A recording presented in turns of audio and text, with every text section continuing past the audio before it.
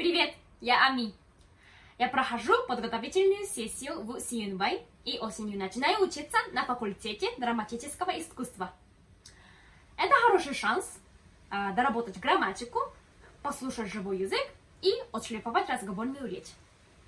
Занятия проходят позитивно, динамично и интересно. Приходится много разговаривать по-английски. Это хорошая подготовка к институту. Присоединяйтесь, не пожалеете. Я думаю, вам был понятен мой русский, так как я русская только наполовинку.